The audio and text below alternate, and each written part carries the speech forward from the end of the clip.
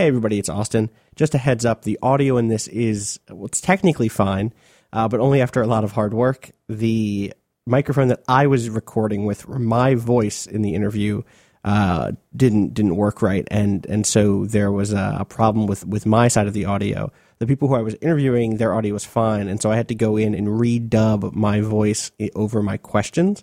There are some moments where I couldn't do that, and you can kind of hear me coming through their microphones as they're talking, or some crosstalk, or sometimes it was too much quick back and forth for me to get in there and really overdub in a way that didn't feel kind of terrible.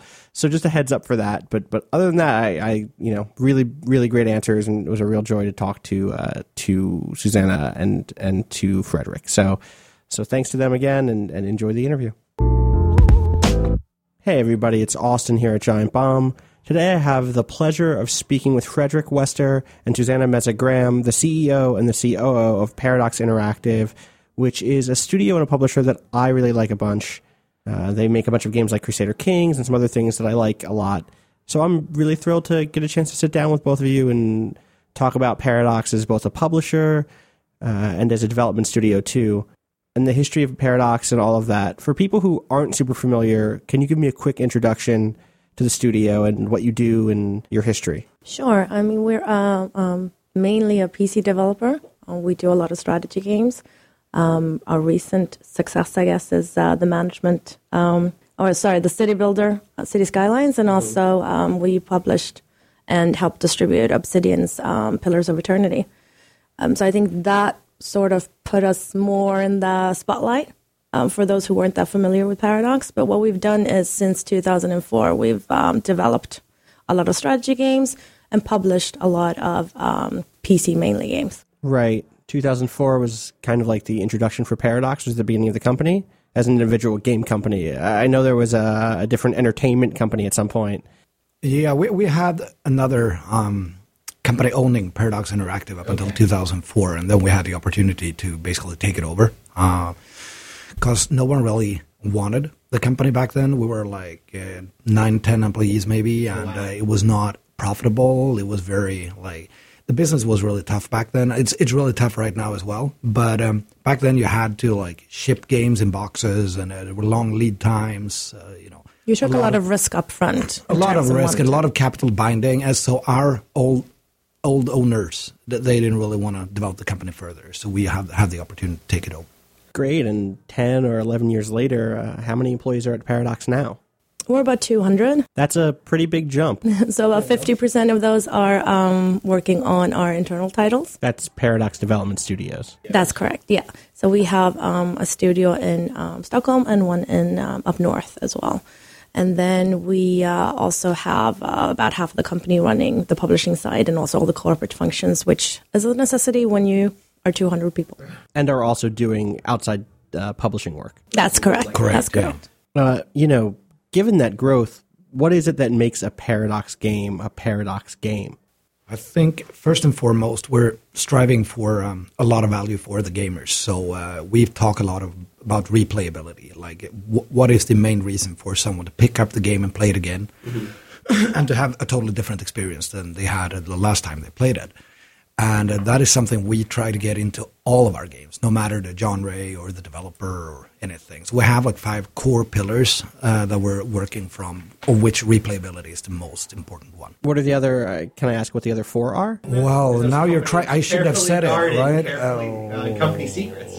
No, they're not. You should know these by heart. I should know this because I worked a lot in acquisitions, looking at new titles. But you have hardcore and challenging, for example, which is really important because it gives people an ability to what we call nerd out. It really engage yourself in the game and really delve through everything and really play it for hundreds and hundreds of hours. I mean, the average play time among the Europa 4 people, I think, is 150 hours. Right.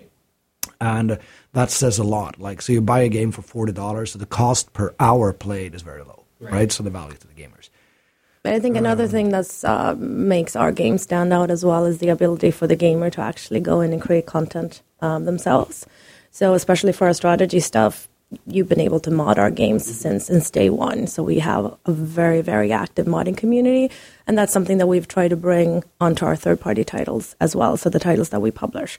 So you'll see a game like City Skylines, for instance, I think, did it have like 50,000 mods after a couple of months, something like that. And that some of the mod makers are even setting up Patreon accounts to support their mod making, which is a whole other conversation. A whole other conversation. You know, that is something I've seen, your support of the mod community for sure. I was following a kind of sci-fi space mod for Crusader Kings 2 by a developer, a mod named Gaul, I think. The name of the mod was Crisis of the Confederation, which was a kind of sci-fi thing with like some Dune and some other kind of influences. And in that, the modder really needed there to be a certain sort of inheritance, a certain sort of, something with the way women were inheriting in republics, and there was something with the code where it was like, no, this isn't going to work, and a simple mod wasn't going to fix it. So he went to the forums and said, like, hey, I have to stop this mod because this is kind of core to the way I'm envisioning these sci-fi future races and future civilizations.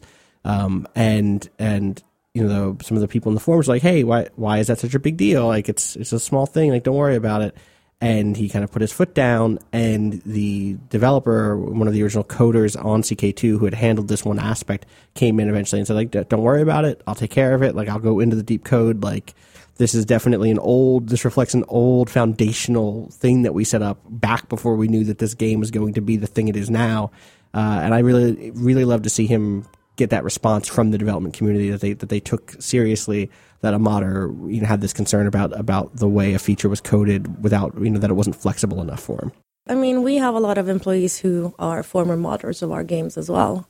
So there's a big understanding and also a big, I think, respect for the modding community, and it's something that we want to see continue thriving. So. Yeah, we see that as a part of the value that our games are creating for people who play them. Like, if you take Crusader Kings 2, for example, you have the Game of Thrones mod that was named by, I don't remember the media outlet, but they named it the best Game of Thrones game in the world, although it's not really a Game of Thrones game. So it's absolutely adding value to the games that we create. So we try to do the best we can, and also listen to what people are saying about our games. Like, there is a YouTuber called Arumba, so he posted 10 things you should change in Europa Universalis 4. So the next day we had a stream just replying to the questions, saying this we can't change, this is not possible because of reasons, but so that was really appreciated as well. So we tried to be close to the community, for everything, and be transparent as well. Is that something that's gotten harder to do as the company has grown? Because I can see how, 5 or 6 years ago when the company was a little more humble in size, that would be easy to keep up with. But now as there are more fans asking more questions, has that been tough to manage? I mean, I think what you do is you look at trends more now than individual requests. So in the past, maybe we would look at, some individual requests, and now it's okay, 10% of the people that are requesting something are requesting this particular thing. All right, then probably we can deduct that that's something that we should focus on. Yeah. So I don't think it's necessarily been changed, and I also think it's been a really big part of Paradox's DNA to be close to the community. So as we've grown, we've tried to keep that, and we've tried to make sure that there's not a huge barrier between the people who are creating the games and the people who are actually playing the games. Yeah. And of course we have a bigger community and support team today. But if you take me personally, when I 6-7 years ago, I got a lot of emails directly from fans. Nowadays, I get no emails at all, which is a very interesting change. And that might change after this interview. Yeah, absolutely. No, but previously, I reply to all emails, even people who are just rude or trolling or whatever. So I reply, and I do my best just to give the best reply I can. But it's an interesting trend that as we grow as a company, I get less and less emails. Which is, I don't really know why, because my email address is basically my first name, last name, @paradoxplaza.com. I'm guessing there's been kind of a big change in terms of the structure of the company too. Whereas people used to maybe email you directly because it was clear that you were the head of the company. Now it's they're emailing the head of the game that their favorite game that Paradox puts out, or the manager of this group of games, or something like that. I guess an extension of that is, how has it felt that as the company's grown, you had to cede some power to other people, and take on a more managerial role? I think it's really nice to see that people are being transparent about like information, like all the information we can share, we also will share with the public, and people are not afraid to speak directly to our fans, which is a big gift. I mean, sometimes mistakes are made, right? But then you just have to tell people that, sorry, this was a mistake, so we'll have to communicate in a different way, or just like find a way to... But the default is to let these developers and designers and artists and other people speak directly to the community? Yeah, 99% of the time is very rewarding, both for the people actually making the games and for the community. I mean, when we're at different trade shows, like Gamescom in Germany or at PAX in Seattle, we send developers who stand on the show floor and speak directly to people. So they... Like last year, I think, another dev team came by our booth and asked, so what do you do at Paradox? And one of our guys said, I'm a programmer at Hearts of Iron. And they're like, wow, they let you speak directly to consumers. And they're like, yeah, you don't do that? And they said, no, they just say, go back to your dungeon and program.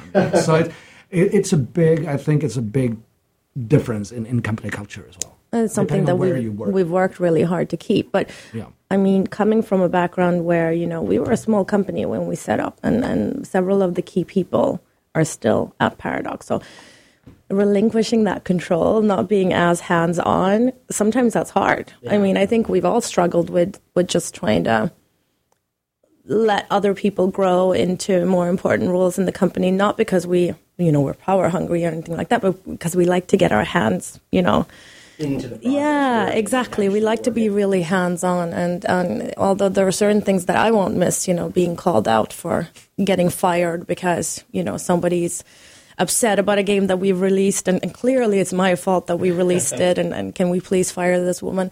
There are other things with that closeness that you miss, and that's why we still go to the trade shows and meet all the fans, and why we still have forum accounts where we go in and talk to people on the forum, and we're really active on Twitter as well. I mean, that's what makes our work fun as well, getting that direct interaction with the people who play our games. Yeah, definitely. Frederick, sometime this year, I think you said to another outlet that you thought Paradox maybe needed to be less Call of Duty and more Goat Simulator. So, hats off to the person who got that quote out of you. It's a great headline. It's a really great pull quote. But I also think it's a fascinating quote. Because, I think, and I'm not trying to make this equivocation myself, but I think from someone who's outside, they can look at your catalog and say, well, actually, like, you do make war games, like Call of Duty is a war game, Hearts of Iron is a war game on the surface. Or you do make action games, or you publish action games, you publish the Showdown Effect. You publish, there's another game coming out soon called Hollow Point, and those are action games. So it's not like you're averse to action. So what is it that you meant there? Can you kind of elaborate a little bit on kind of what the core of the idea was you were trying to get at there? Because I think it's interesting. Yeah, I wasn't really speaking about genres or anything like that, and I am absolutely a big supporter of Call of Duty. So it's not that either. It's more, what I mean is that we should dare to think more different, like be more different in how we perceive games and how we do game designs, and like come up with new crazy ideas, because that's what's developing the whole industry. Mm-hmm. And Ghost Simulator maybe was a crazy example because I know what was buggy out of release, but it was actually adding something new, and people were like, wow, this is just crazy. And it scored 52 in Metacritic, and it still sold over 1 million units because it was adding something that people hadn't seen before. So what I meant with more Ghost Simulators and less Call of Duties is that instead of iterating on the same known formula, we should dare to think more different. And then people challenged me on Twitter and said, hey, Paradox, you're only making sequels. And I'm saying, yeah, sure. I mean, you're right. I mean, we should dare to be more different as well. Right. So I think we face that challenge every day because we want to do you want to go the safe route, right? You want to know that you make money. You want to make your Hearts of Iron 4 because it's a big brand for us and we have a lot of followers for that. But on the other hand, I want to do some crazy stuff as well. So just surprise people. How do you push that idea of innovation when you do have goals to meet, and those can be on your shoulder saying, well, we could make a sequel. Yeah, it's harder. The bigger you get, the higher goals you have for the company, the harder it gets to be innovative. And especially now when we have like a green light process that is taking place in 3 steps, and you have a lot of stakeholders that come in, and the risk is always that a lot of products with a lot of edge gets lost on the way there, right, on the way to release. So we're working with this almost every day to make sure that we're not like dropping the edgy part of Paradox. And there are a lot of different things that we do to try to support that, but I think that giving people like a lot of responsibility and at the same time a lot of freedom to act to make people like feel safe in what they do. So it's like we trust you, like deliver a game and like just give it your best shot. Yeah. But I mean, I also think sometimes it doesn't have to be crazy necessarily to be innovative. Like the Crusader Kings 2 team came up with what's that called? Way of Life. Yeah, the Way of Life expansion, which was, wait, where did this come from? This was something completely different that we didn't really expect from Crusader Kings. Yeah. Or the development team decided that Europa Universalis covered a lot of really prominent men in history.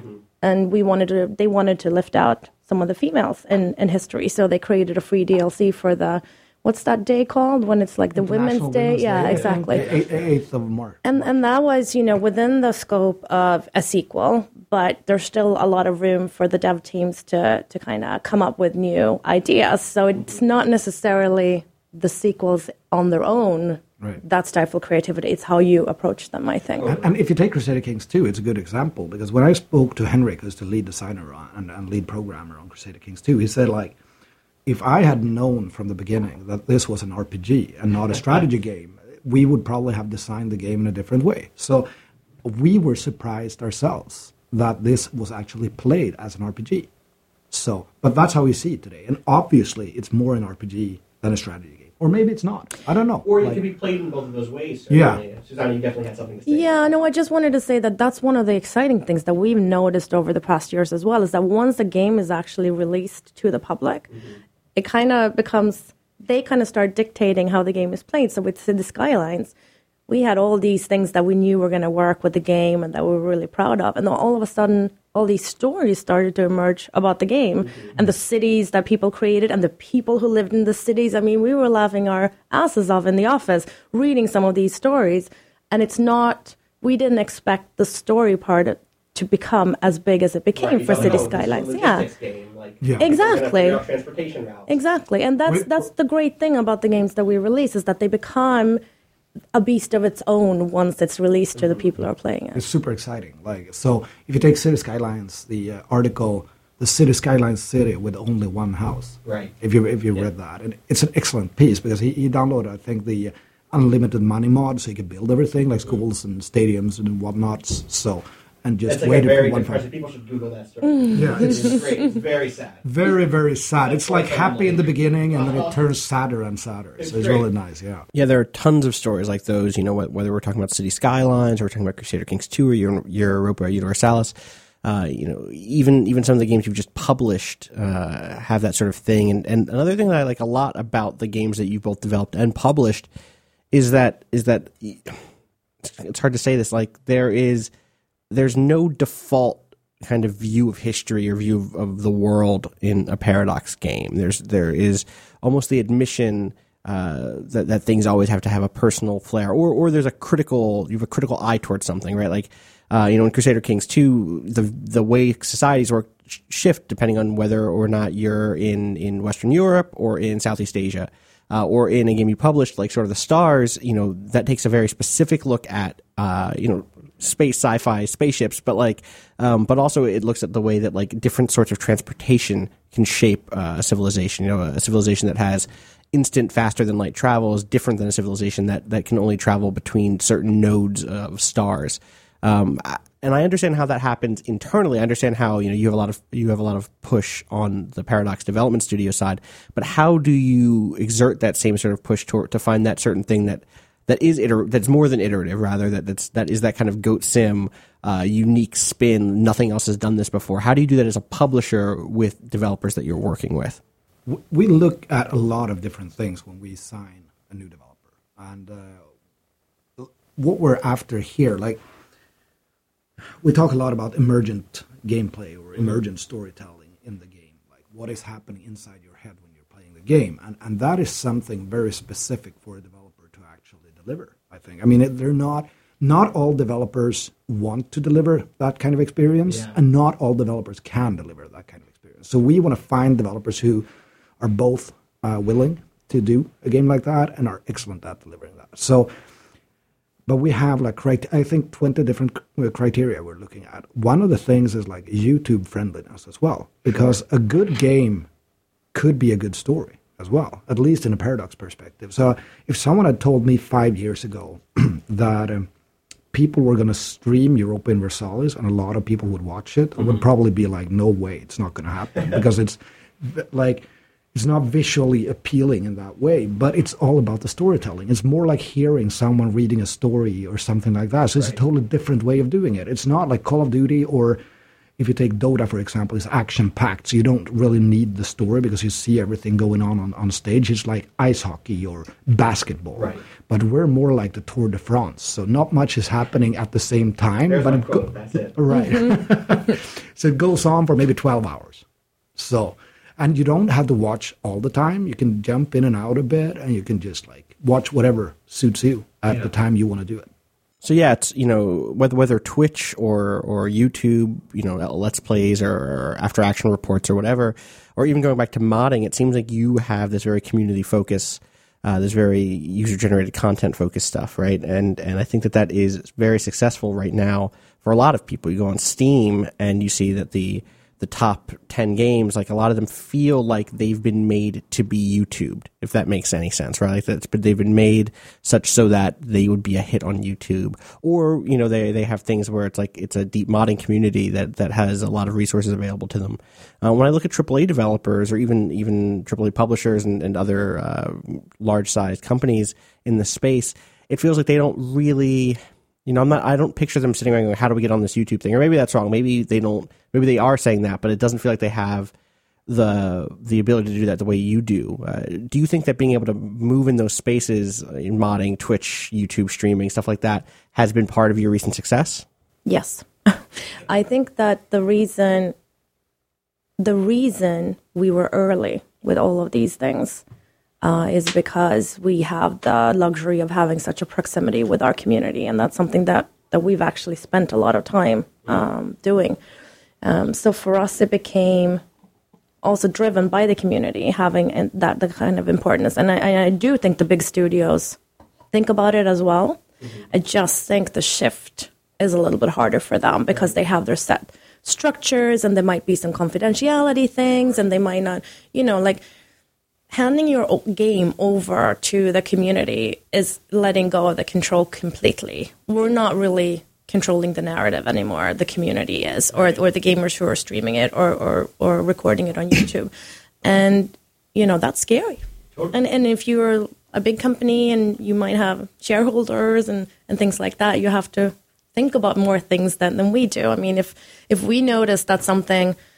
You know, someone might exploit a bug and start talking about that on YouTube for 2 hours, whatever. We can just reach out to that person and go, look, we're trying to fix this, whatever. Let's work together on this, which something like that might be harder for a bigger company. If you're a developer at Activision, you have to then go through all of every level of person between you and the community. You have to talk to legal, you have to talk to PR, you have to talk to a million. And let's face it, I mean, they're also scrutinized more. You know, in media and things like that. Whereas, you know, we're bigger now, but we can, I mean, compared to some of the other bigger guys, we're still fairly small, so we can get away with a little bit more lenience, I think. But I also think that mods are adding so much to the overall gaming experience, to people who use mods. And if you look at, you mentioned the top most played games on Steam, like a few of the most played games in the world right now started out as mods. You have Counter-Strike, for example, which was Half-Life 2 mod, if I remember correctly. Yeah. And you have Dota, which is a Warcraft 3 mod, and League of Legends, which is obviously, yeah. Yep. And a few other games as well. DayZ and Garry's Mod, and so many super popular games that started out as mods. And the truth is that even if we're 200 people at Paradox and we have a lot of super smart people employed, collectively, our 4 million registered customers will be a lot smarter than we are. So they can probably create a lot of good stuff if we just let them in. We'll open the door and say, you know what, welcome in. Try to mod our games, and we'll help you as good as we can. Well, to wrap around back to that, how do you feel about modders being paid for things they create for their work? Whether through Patreon or through some sort of marketplace. Obviously things may have gotten off to the wrong foot earlier this year with the whole Bethesda thing. But how do you feel about that all? Yeah, that is obviously a challenge from a legal perspective, because how should people make money from a game that is copyrighted, and how do you protect your copyright so you're not just giving away your property? Because after all, we're living off from selling something. But I think in the future, we need to find ways for modders to be able to be paid if they choose to do that. If they choose to sell their mods, we should give them the opportunity to do it, but not like force people. And I think it needs a curation process as well. So not everyone can publish everything. Right. That would be a total chaos, I think. But I think it's a great opportunity for people to actually make a living out of making mods. It definitely feels like one of these instances where copyright law hasn't yet caught up with the technology, Right. Where you're right, I could see how maybe your copyright would be put at risk in that way, but at the same time, it's one of those things where I think about some of the mods I've used in your games or in something like Fallout, where my experience has changed dramatically, right? I think about playing Fallout New Vegas or something for the first time, and going to it now, and there are so many usability fixes and so many content patches and so many fan-made things that have contributed greatly to what I think of as that game, that I think maybe copyright law needs to be addressed in some way so that there can be a place where both you can continue holding your copyright safely, that can be protected, while also modders can go off to make commercial work. I also understand that there is a benefit to doing non-commercial work, of course, right? The Game of Thrones mod for Crusader Kings doesn't exist, right? If it has to be commercial or something like that, right? The HBO and George R.R. Martin would shut that down in a second. But as it stands as a non-commercial fan project that gets to exist. So I do get that benefit, and I get how it's a complicated issue. I think in general, though, we would like to explore how content creators can benefit more from their work. We've done some book publishings through we've published books on our brands, and we did, was it for Europa Universalis 4? We did the What If. Yes. And so basically, we have a section on our forum that's called the After Action Reports, which is one of the most visited places on our forum, and people write these amazing stories. And then what we did was I think we ran a competition. Now, I'm not completely 100% with the details, but we ran a competition. We selected a few people to be a part of that book, and they were reimbursed for their work. So we had Harry Turtledove, I think, write something for it as well, like a real author who could. And this ended up being one of the more popular books that we released on that brand, and that's a pretty clear-cut way of actually being able to benefit from your work. So it's definitely something we want to look into more. But we don't want to force people to charge for mods, for example. No. That is still very important. So people want to do things for free, should continue to do that. So another thing that you've done that, I think some of your competitors haven't, I'm thinking of like Matrix Games here, is really move to Steam and really adopt Steam in a big way. I think about Matrix, and a couple of years ago I was really big into the Distant Worlds franchise, and whenever an expansion came out, I was like, why aren't these on Steam? Like, why do I have to go to their third-party site and pay a ton of money? Whereas Paradox games were always a fixture of Steam sales, and I would go there and get the expansion that I'd missed or whatever. So what pushed you to adopt Steam so strongly, or to put so many of your titles there and really lean into it? Well, we have a history of only being supported like by our own finances, right? We never had any external money, so we have always been dependent on being paid on time, which was never the case when you worked with external distributors. So for a few years we worked with Atari in the US. It worked really well, but when Atari started going into limbo, we decided to change to another distributor, and they didn't pay us. Mm-hmm. And this was in 2009, and they owed us quite a lot of money. It was like $700,000, which back then to us was a lot of money. And after that crisis, because we were very close to bankruptcy because they didn't pay us, we sued them in court here in America. So sometimes courts can be really useful. So we got our money. Well, some of it. At least some of it. And so we could survive that crisis. And after that, we decided to go all in on digital. Because we said, you know what, if we make a majority of our money in digital, we're going to get paid faster. We're going to get paid by Steam, who are really well-funded and have a lot of cash. So the problems are going to be only, like the biggest challenge is going to be delivering a good game instead of like dealing with distributors who doesn't pay, coming over to America and visit Walmart in Bentonville, Arkansas. And, so we could just focus on the digital business and make a lot of most of our money there instead. Have you at this point basically moved out of the physical space completely?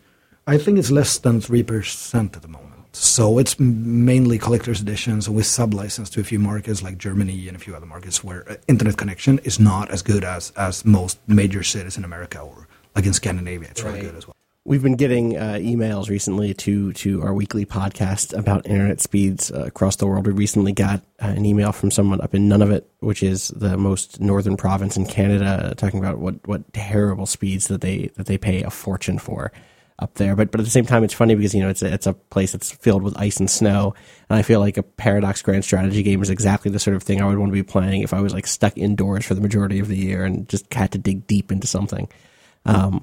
But speaking of the online retail space, actually, Fredrik, you back in 2006, I want to say, founded a online gaming site, an online gaming retail space that is named Gamersgate. No relation. No, very unfortunate name. Now, when you look back at it, it's very unfortunate. Yeah, I did in 2006. What was that process like? Because I think about companies like CD Projekt and some other places. CD Projekt has GOG. That are both developer and publisher and also have a retail space online. Were there difficulties in that? And what, if anything, did you learn from all of it? We didn't have any we called it Paradox On Demand to begin with, actually, POD. And our idea was just to get money faster.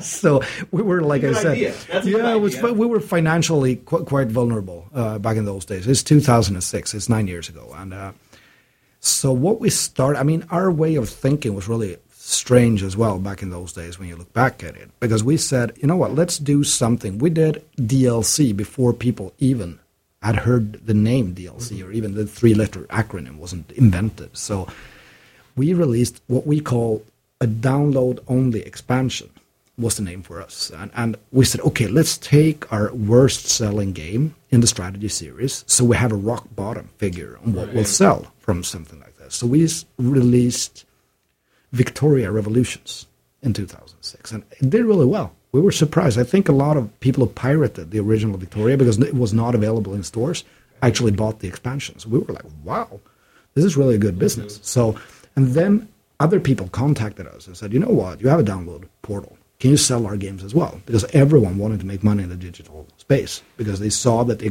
got paid really late.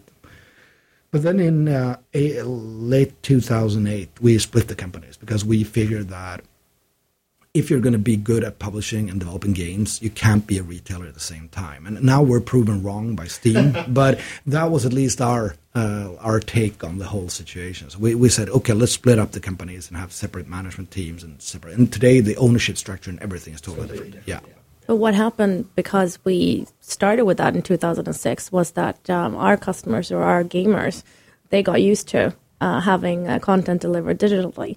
So even though there were some people who had opinions about Steam, just the actual fact of downloading games was not new to them. So we were able to make the transition fairly quickly. And then you were talking about how do you keep the innovation in your game development. And this was a perfect way for us to do it because we could, at lower cost than it would have been previously when we had to print stuff, try things out, like Victoria Revolutions.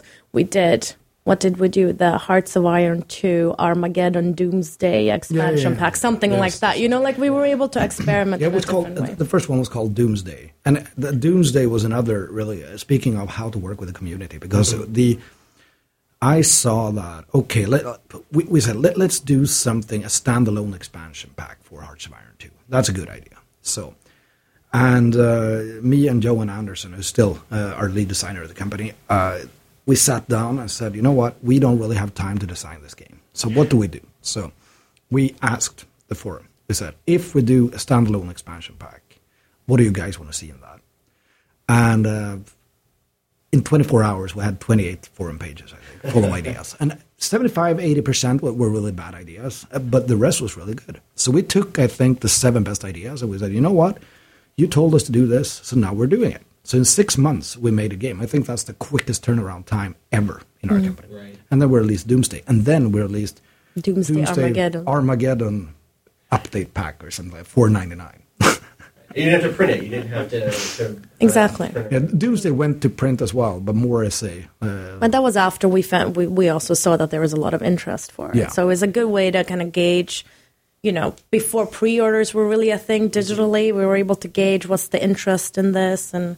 Will this sell? Exactly. And you also have to remember that back in those days, everyone was talking about the death of the PC gaming space. Everyone was saying PC is dead and it's going to die even more. Like it's going to disappear. So we were kind of worried about that. So we started looking at console alternatives and everything. But it was too expensive to make things for console. At least for us, it was. So, have you thought about going back to consoles in the time since? Well, we released Magicka 2 on the PlayStation, and it did okay. And we're always open to new platforms and new experiences with our games. I mean, if we could release Europa Universalis 4 on the PlayStation, I would happily do it. It's just that the UI is not really it's not really perfect to sit on it like a distance and look at our UI because it's too messy. You launched a few things. Did Leviathan come to iOS and Android? Is that correct? Yeah. It did, yeah. It did. What was the experience like getting something on to iOS devices, and what was it like dealing with the iOS marketplace, in general? We've done a few games. We did Magicka, Wizards of the Square Tablet. We did Knights of Pen and Paper 1 and 2, and like you mentioned, Leviathan Warships as well. And it's a different beast, definitely. And for us, PC game, like PC is always the main platform. So what we need now, if we're going to do more mobile stuff, we need a leader internally who's a champion and who can lead all the mobile stuff for us. And we need an idea on what we want to deliver on mobile. And I think the key for us would be to be basically delivering the hardcore gaming experiences we're doing for PC, but for a mobile space. And we haven't really gotten to how the formula is going to look yet, but once we move in, and we're going to give this a shot, definitely, but we just need a solid plan and an idea on how to go in there. Yeah, I've definitely seen some other companies try and struggle to get into the kind of mobile device space because it seems so popular right now. It's like that and Steam, which we talked about, and streaming and YouTube. And then, again, mobile. Those have been kind of like the hot things right now. I'm curious if there's anything else besides those that you have looked at and said, like, that thing is great. Whatever that thing is great. I wish we could wrap our heads around it. It would be rad if we could get into that thing and it would make a really great splash there. No, I think mobile is the thing that I'm thinking about because there are so many devices out there and there are so many people. Like, I'm a hardcore gamer myself, and I don't really find the games I want to play on an iPad. But sometimes I just am too lazy to get my ass over to the PC and play there. I just want to lie in the sofa or in the bed and play a game. Yeah. So I think there's a huge market for hardcore gamers like myself. So, but a lot of people are talking about VR. I'm not really that excited yet because the install base is going to be really small for the first 2-3 years, and we'll see how it comes out. But I'm not too excited. Have either of you tried out any VR experiences at all? A few of the modders have done some stuff for City Skylines, I think, for the Oculus, which is, I think you can walk the cities and look around, but it's very low poly on that level, so it doesn't look that good. Yeah. So. Yeah. But I think for us, it's we have this fairly straightforward saying internally is that if we want to do mobile, we want to figure out a way to do it the Paradox way. Mm-hmm. And that's been the case with every new business model that we've tried out or every new platform that we've tried out, we need to do it the Paradox way, in a way that makes sense for us rather than trying to copy someone else's formula. And if we make, for example, Crusader Kings for mobile, maybe it's not the same game as on a PC. Maybe it's something else. Maybe it's not map-based. Maybe it's more like family dynasty building in a different way, which is more suited to the mobile space. I would play that game. Zoomed in a little bit more. Right. I'm curious too if another one of these watchwords that comes up a lot is crowdfunding, and you haven't done any of that yourself, as far as I know. But you did recently publish Obsidian's Pillars of Eternity, which was a Kickstarted game. So I'm curious, one, just what was the experience like working with Obsidian as a publisher there? And two, did the fact that was a Kickstarted game affect your duties at all as a publisher? Well, I think one of the reasons Obsidian partnered with us was because they realized once the Kickstarter campaign had gotten so successful was that, wow, this is quite a huge campaign and we need to deliver a lot of stuff to our backers. But what we really want to do is just make sure we create a really great game. And so that's one of the reasons they started initiating talks with us. And so for us, I think maybe the difference, even though we went in with open eyes, was that there was a lot of goods, like physical goods, that needed to be produced, that we needed to put processes into place for. But in terms of working with a large install base and having a huge backer pool and making sure that they knew what was happening all the time, and Obsidian handled that communication really well, that's very similar to what we've already done during our entire existence. And I think that's one of the reasons why Obsidian picked us as a partner. So I wouldn't say, what was the original question? Did it change a lot? Yeah, did the fact that there was Kickstarter involved? Or there was No, not really. And when we went into it, the rules were really clear as well. It was really important for us that the Obsidian backers knew who was doing what and under which premises we came in to the partnership. And one thing that was really positive, I think, is that we already had 75,000 people who signed up for the game, that were advocates for the game already before release. So PR-wise, it was a huge boost for us. Yeah. So there were so many people waiting for the game that it got buzz of its own, sort of. All the 75,000 people were really good for us as well. But don't get me wrong, I do think that it is a tall order for any developer to handle that kind of campaign with that many backers. That's why Obsidian went outside to get support. Yeah, but they handle a lot of the communication as well. So there was a good partnership. But I think that for any other developer thinking about it, they need to understand the dynamics of having that. But they've been around for quite a while. So that wasn't new, having a big group of people that they needed to communicate with at all times. No, and working with Obsidian is great. They're one of the best in the world in the RPG space, and that's the type of developers we want to work with as well. People are strong, independent, and really good at what they do. So, and to deliver, to work on long-term relationships. If you look at City Skylines, we started in 2009, I think, with the first Citizen Motion, and then Citizen Motion 2, and the whole idea from the beginning, together with the Citizen Motion team at Colossal Order, was to sooner or later go into city building. So that was that's why Citizen Motion 2 was a step away from Citizen Motion 1. So we tried new systems, so we tried to be more city building like. Mm-hmm. So it's been developing over the past 5-6 years. One or two more questions, and I'll let you go. One of the things we've been talking about a lot here in the States in the enthusiast press for the last couple of weeks is the ongoing relationship between SAG-AFTRA, which is an acting guild that includes some voice actors, and their relationship with game publishers. Obviously, there isn't a lot of voice acting in Paradox's grand strategy games, but it has also brought up a broader question about what conditions look like for workers in game development and in general what the state of labor is in the industry. And a lot of the response has been developers saying, hey, screw that, screw voice actors. We don't get royalties and we work crazy hours. We work really, really hard. And I'm curious what you do as a developer and as a publisher to ensure that the workers at your studio and at the studios that you work with, that they're not working under terrible conditions. And also kind of what do you think generally about the state of labor in the industry? That's two different questions. The first question is, what do we do at Paradox, being a Swedish company? And the other question is just in general for the industry. I think, in Sweden, there's a huge understanding that if employees thrive and feel like they have good working conditions, they'll produce better results, if you want to speak in those terms. And I think there's also labor laws that we've all grown up with, that we all adhere to. So I think the terms in Scandinavian companies or Swedish companies, speaking about what I know, are fairly decent. Of course, working with games, things change, production schedules slip. There might be some overtime or crunch at certain periods, but that is, I would say, minimal compared to the rest of the industry.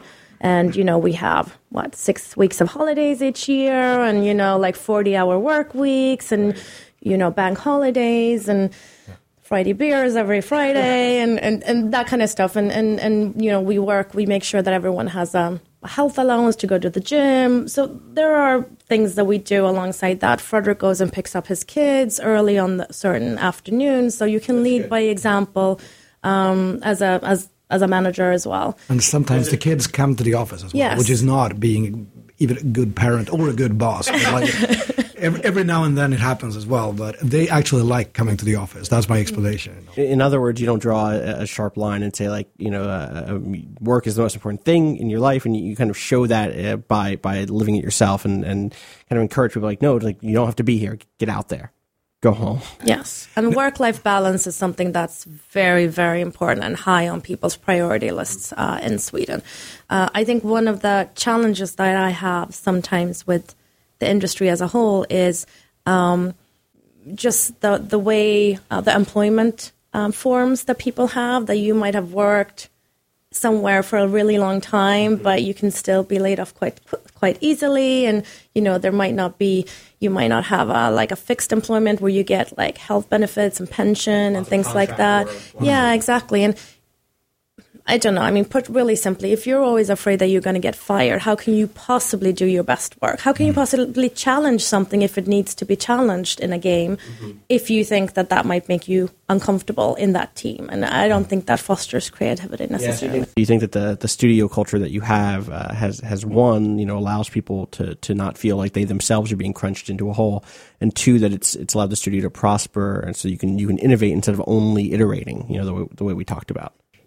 Yes, that's very eloquently put. I would say that. On the other hand, people are very eager to produce good games, Paradox as well. And I see people,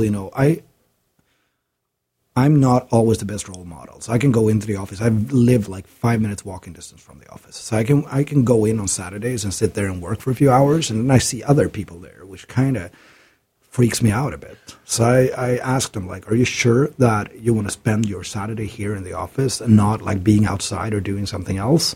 And they're like, nah, I need some extra hours just because I lost some hours during the week. And our developers and everyone at the company is my feeling is they want to create really great experiences for people. And then you, as a manager and as a boss, you have you have to hold people back a bit. You have to be sort of, not a parent, that's the wrong way to put it, but sometimes you have to say, you know what, take it easy.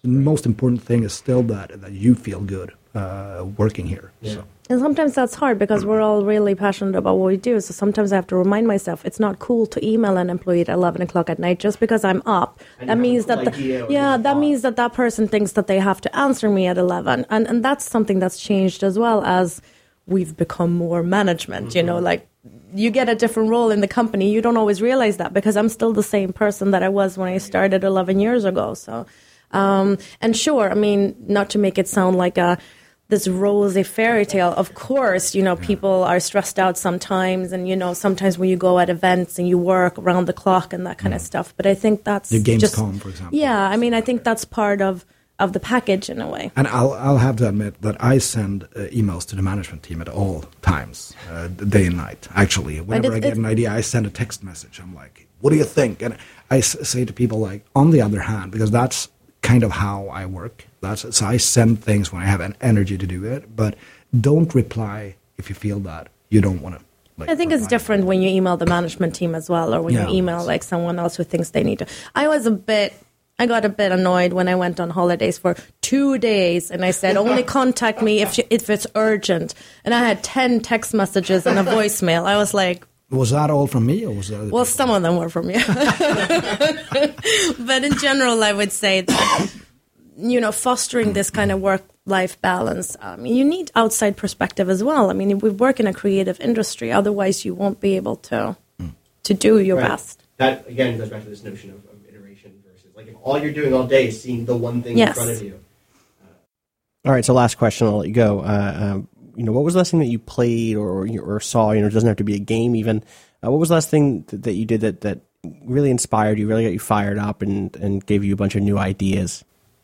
I'm actually, speaking of mobile games, I'm playing this little game called Prison RPG on my Samsung tablet. And it's super simple. It's a small management game, but I found that, like, it inspired me. Like, I got a lot of really cool ideas on what we could do much deeper, like deeper systems and more like intricate like gameplay. But still, I thought it was a really neat game.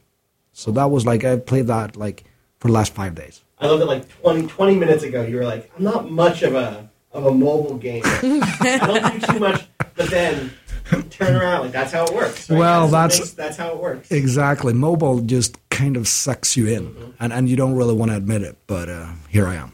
And I play a lot of games with my kids. So we do like Super Mario Kart and those kind of games. And they recently got Super Mario Maker. Yeah.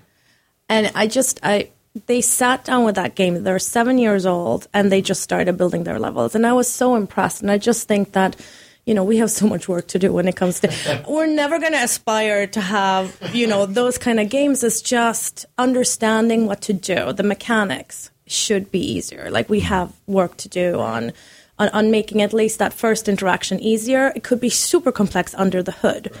But like Johan Andersson says, you shouldn't need a PhD just to understand your first steps in our games. Yes, so. Mario Maker is fantastic with that, right? The opening thing with Mario Maker is like, you walk forward and it's like, oh wait, this level isn't complete. Like, there's pits you can't jump over here. Like, hey, you know how Mario works. Like, make this level completable. And that's brilliant.